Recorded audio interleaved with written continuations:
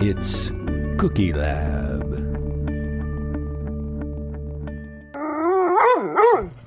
Hi, and welcome to Cookie Lab. I'm Jill. And I'm Chris. And we are back for another week of Chocolate Chip Cookie Month. I hope that this continues through the month of September, October, and November because I love chocolate chip cookies. I was just going to say, I have more and more ideas. I guess we'll just have to file them away for a future chocolate chip cookie month. Hopefully we'll be here in another year. Oh, gosh, what would cause us not to be, Chris? I don't know. We might be sued by some organization or we may form our own gluten-free bakery. And Cookie Lab comes in peace. No one should sue us. If you guys have a problem, come talk to us. That's right. What what could go wrong? Or don't listen.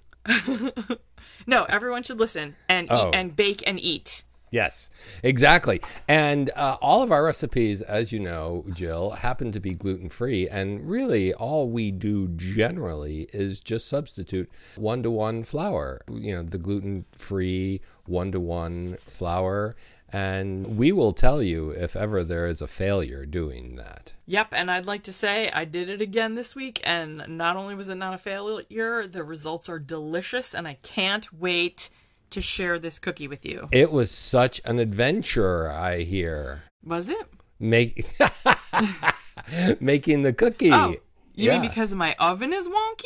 Yeah. And still, right. it turned out looking like it should, probably. Yeah, I don't know if we have enough dollars in the Cookie Lab bank account to get my oven looked at, but gosh, it seems to conk out at the most inopportune times, like this week when I was making chocolate chip crunch bars from, a recipe from my childhood.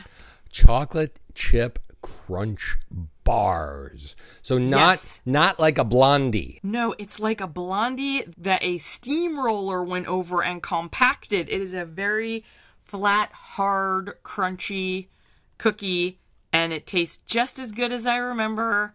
I have the recipe in the recipe box that my mom put together for me when I became married lady, and she had friends and family write recipes in their handwriting. So I have this wonderful collection, and included among it is chocolate chip crunch bars, and I couldn't wait to make them and eat them, and I was not disappointed, and I hope you're going to like them as much as I do. Oh, well, I'm sure I'm going to like them because I have not met a chocolate chip cookie or something with chocolate chips that I did not like. Right, and so this one's a little different than a chocolate chip cookie that we have made before because it doesn't have any eggs. Okay, that's surprising. It does have very finely chopped nuts on top of it, which perhaps due to their surface area, they do kind of take over the flavor in a wonderful way. Okay, and you graciously put on chopped pecans, I believe. Yes, I heard you. So the recipe calls for walnuts, and that's how I have always eaten it. I did hear you say that you prefer pecans in a previous episode, and I mean, not that I'm like just a slave to your palate, but when I went to bake, I opened my cabinet and there were finely chopped strategically placed finely. We've replaced Jill's walnuts with pecans. Let's see if she notices. No, I had ground them up. Do you remember when I made snowballs? I think, what did we call them? Mexican wedding cakes? Yeah. And so I had done that in my food processor, and I had enough left over to put them on these chocolate chip crunch bars. And what you do is you mix up the dough, and then you press it very thin, hard, pressed out as much as you can into a cookie sheet. How do you get a dough if you don't have any eggs? I don't know. It's got a whole cup of butter. Oh, okay. So that's all your moisture and fat that you're going to have. So it's got butter, it's got nuts. Vanilla. Yep, salt, sugar, flour, which in this case was a Bob's Red Mill GF flour, and the same Nestle chocolate morsels I put in the Toll House cookies a few weeks back. No brown sugar? No! It's so weird. So wow. I don't know if we can even call this a chocolate chip cookie. It's certainly not. Well, certainly not a Toll House cookie. No, it's a chocolate chip crunch bar. Yeah. All right. Not to be confused with a Toll House cookie. So don't expect that. It's nothing like a Toll House cookie. I'm telling myself. It's not round. Yeah. Yeah. It doesn't. It just happens to have chocolate chips in it. So it does fit chocolate chip cookie month. Correct. but it's a bar that's been flattened. It's a bar. And Which the more I thought about it, the weirder that word seemed to me. Like, it's a square. Why is it called a bar? So bar cookies, you bake Tell on a me. tray. Yeah. You take them out. While they're still warm, maybe, at least in the case of this recipe, you cut it into squares. And I left it to cool in the pan on a wooden board per the recipe. And I did a little tiny bit of research on bar cookies. And it turns out that, I'm sure you know lemon squares. That's a great dessert, by the way. I do love lemon squares. Maybe we'll make a lemon square someday. We should. Yeah. So, it's got like a lemon curd. Yeah, it's like a Right? shortbread base. And and a shortbread base. And So that's an example of a bar. I don't know if you'd call it a bar cookie. It's like a brownie, but it's lemon flavored. Anyway, I guess lemon squares have been around since the Renaissance. well, the Renaissance people certainly loved their lemons. Did they now? Yes, When I think Renaissance, okay, I think Europe. yes. Are they growing lemons in Europe? Because when I think lemons, I think Mediterranean? like Los Angeles. Oh, Mediterranean. Okay.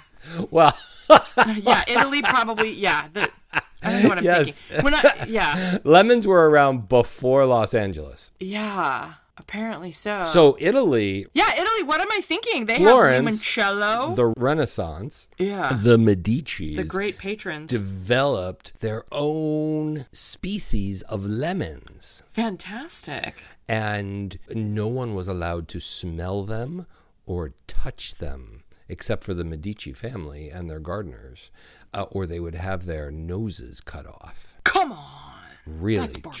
true. You're talking Middle Ages stuff, not Renaissance.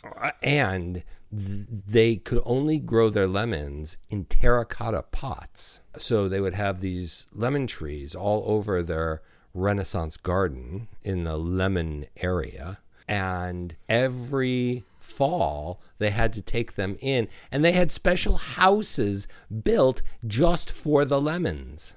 Called Chris, I feel like we need to put a pause on this and save this great stuff for when we're actually eating a lemon cookie, because this is a chocolate chip cookie. Oh, that's true. No more. So they had lemon custard. Right? Because they loved their lemons. And they had Some kind of Shortbread. like a biscotti type of But situation. I don't. There's no history. There's no proof that they've ever actually put those things together. Maybe they did, maybe they didn't. But there's no written recipe for a lemon square until like the 20th century. Right. So bar cookies come on the scene. So the Renaissance, the cookie scene. the Renaissance people are short of this invention. They're one lemon short of a cookie bar. Yeah, just like they were one engine short of an airplane. Right, they came so close, and then it took hundreds more years, and now we have the bar cookie, which came along sometime I think in the 1930s. Yeah.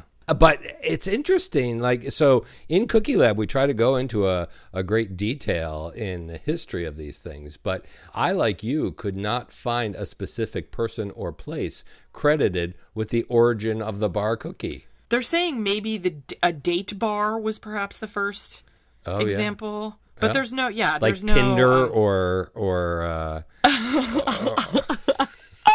no, like the fruit. the date. Yeah. Yeah. So I think maybe if we do a book or a best-selling series of books, that a deep dive into the origins of the bar cookie, which really should just be called like the square cookie. You know what? I did find an adorable tidbit from across the pond, which is that in the UK they're called tray bakes. Oh, Bake how it much in a fun. tray. Yeah. Yes. Love it. The Brits are always making such a cute turn of phrase. Yeah, like a car park. Yeah. Something like that.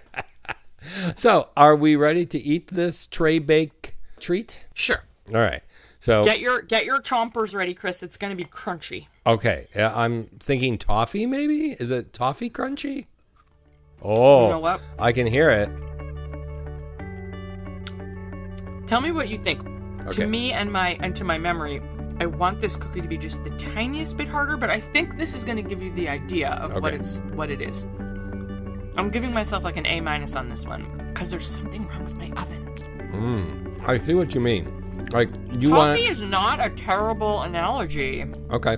You want it to really crisp, right? Maybe I'm thinking of toffee. Maybe. This has just It's so good. a layer of flavors too. It's much more nuanced than I expected it was going to be. First comes the chocolate, the sweet chocolate, a little bit of a salty flavor. There's a little salt. The nuts override the entire thing. But not in a bad way, right? No, in a fine way. And then on I the never bottom thought of the it as cookie, toffee-like before, but now that you say that, I'm getting toffee vibes. on the bottom of a cookie is a little caramel like. Yeah, I grease the pan with butter, Oh yeah, so the sugars and everything are going to caramelize at the bottom. just a little bit. Mm-hmm. Oh, I love this cookie, Chris. And I brought it. I went over to my girlfriend Paula's house last night. A bunch of us got together. I brought him over. Everybody wanted the recipe. Well, our listeners can get the recipe on our Facebook group, Cookie Lab Pod Facebook group. And all of our recipes are there. And you just substitute the flour with 1-to-1 gluten-free flour, and you're good to go. Totally good to go. And you'll get a delicious, crunchy bar cookie. Well, are you ready to delve into some science? Do you have enough bar cookies with you to withstand some science? Much like I have no off button for chocolate chip cookies, I have no off button for science. Let's go. So I was surprised that this cookie used no brown sugar, used no eggs, was just held together basically with butter, sugar, and flour. Mm-hmm. And if you want to make something that's crunchy, crispy, that is the right recipe. And it's the right recipe because of science. Using granulated white sugar will result always in a flatter, crispier, lighter colored cookie. And that's what this is. This doesn't have the rich colors of that the brown sugar provide for the chocolate chip cookies. But it's not like a pale shadow of No. itself. It's got a golden hue. There's some caramelization going on in here. But here is the term of we love our terms, right? Like emulsifier and Well, I'm always joking around about colloids. colloids. I learned about them in the context of geology in college, but really it's Jell-O. We love our emulsions and our emulsifiers and our colloids. And what's the reaction? Maillard reaction. Well, granulated sugar is hygroscopic. What? Hygroscopic? Hygroscopic. I'm not even gonna. Or if you'd like to. Hygro?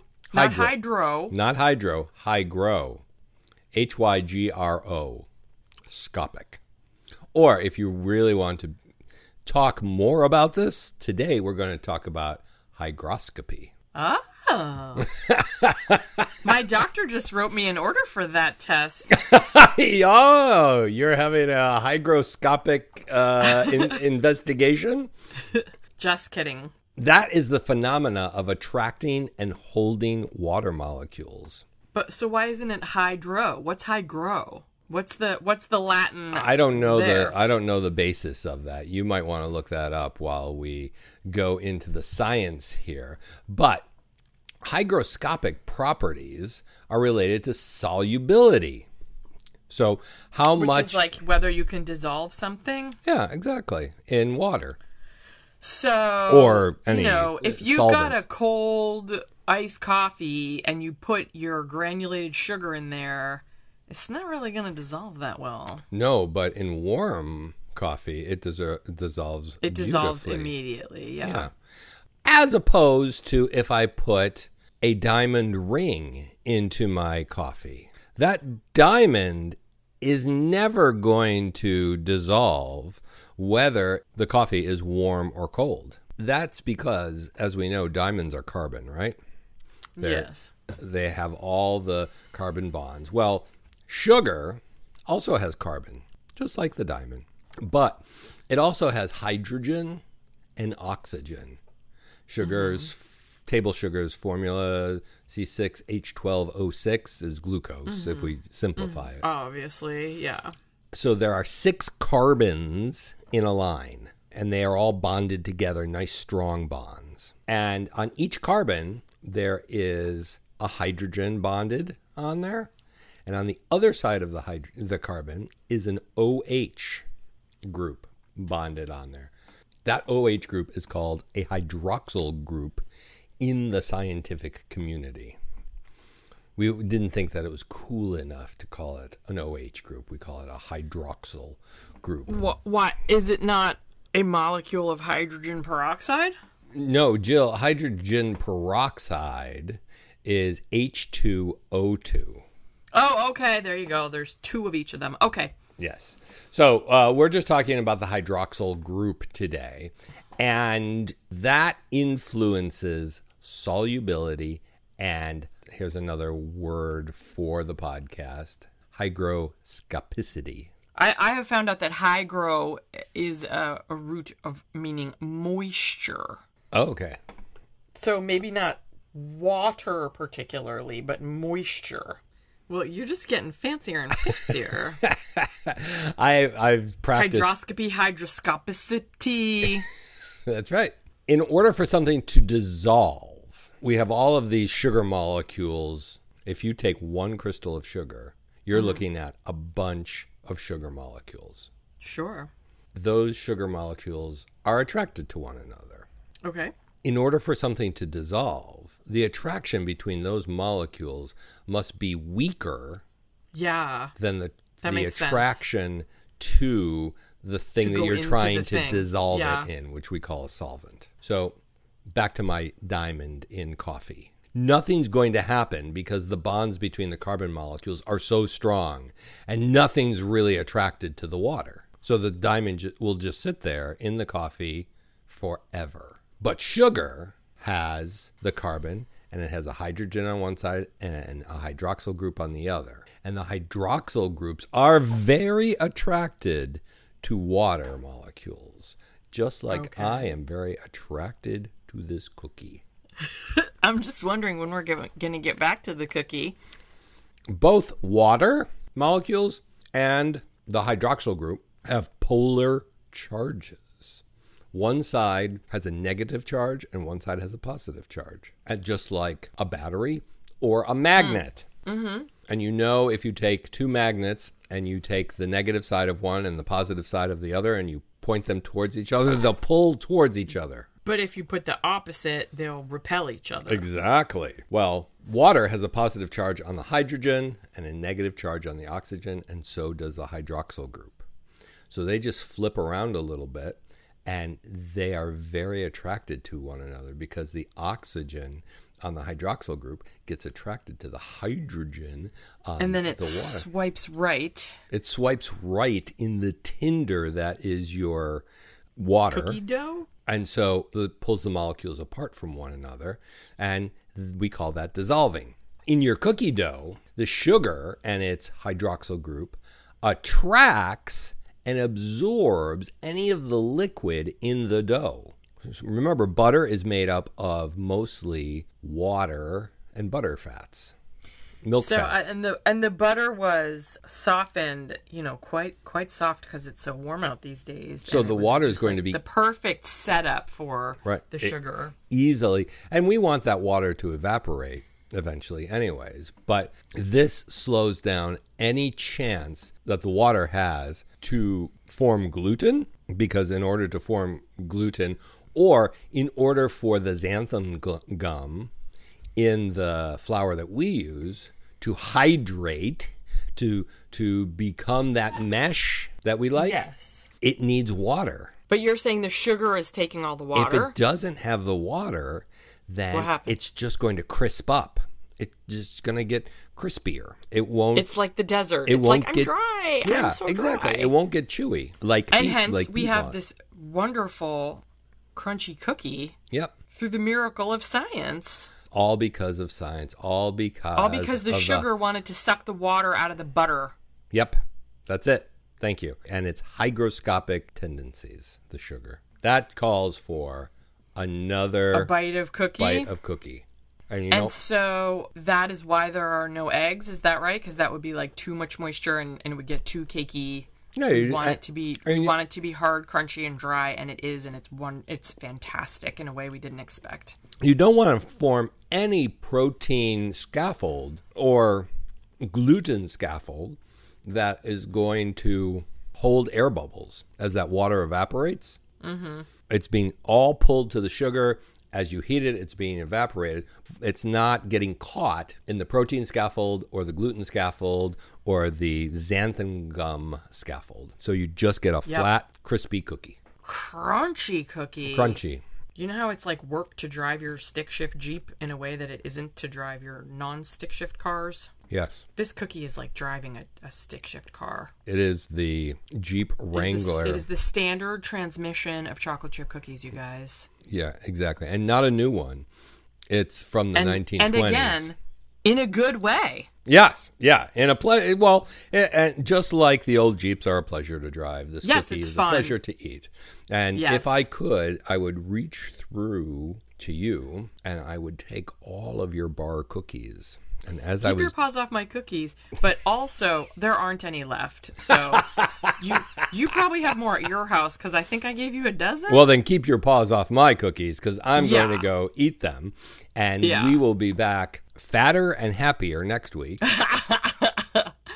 Is it going to be more choc chip cookies? I think with we have our one more. final chocolate chip cookie experiment treat extravaganza. It is, listeners, it is an extravaganza. The homemade Chipwich with homemade ice cream, homemade chocolate chip cookies, and not just any chocolate chip cookies. We're going to delve into what is the right type of chocolate chip cookie for a Chipwich.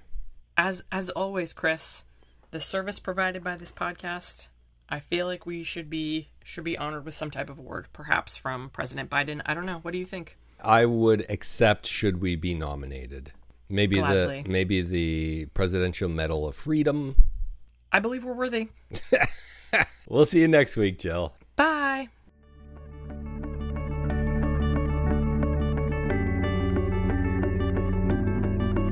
It's Cookie Lab.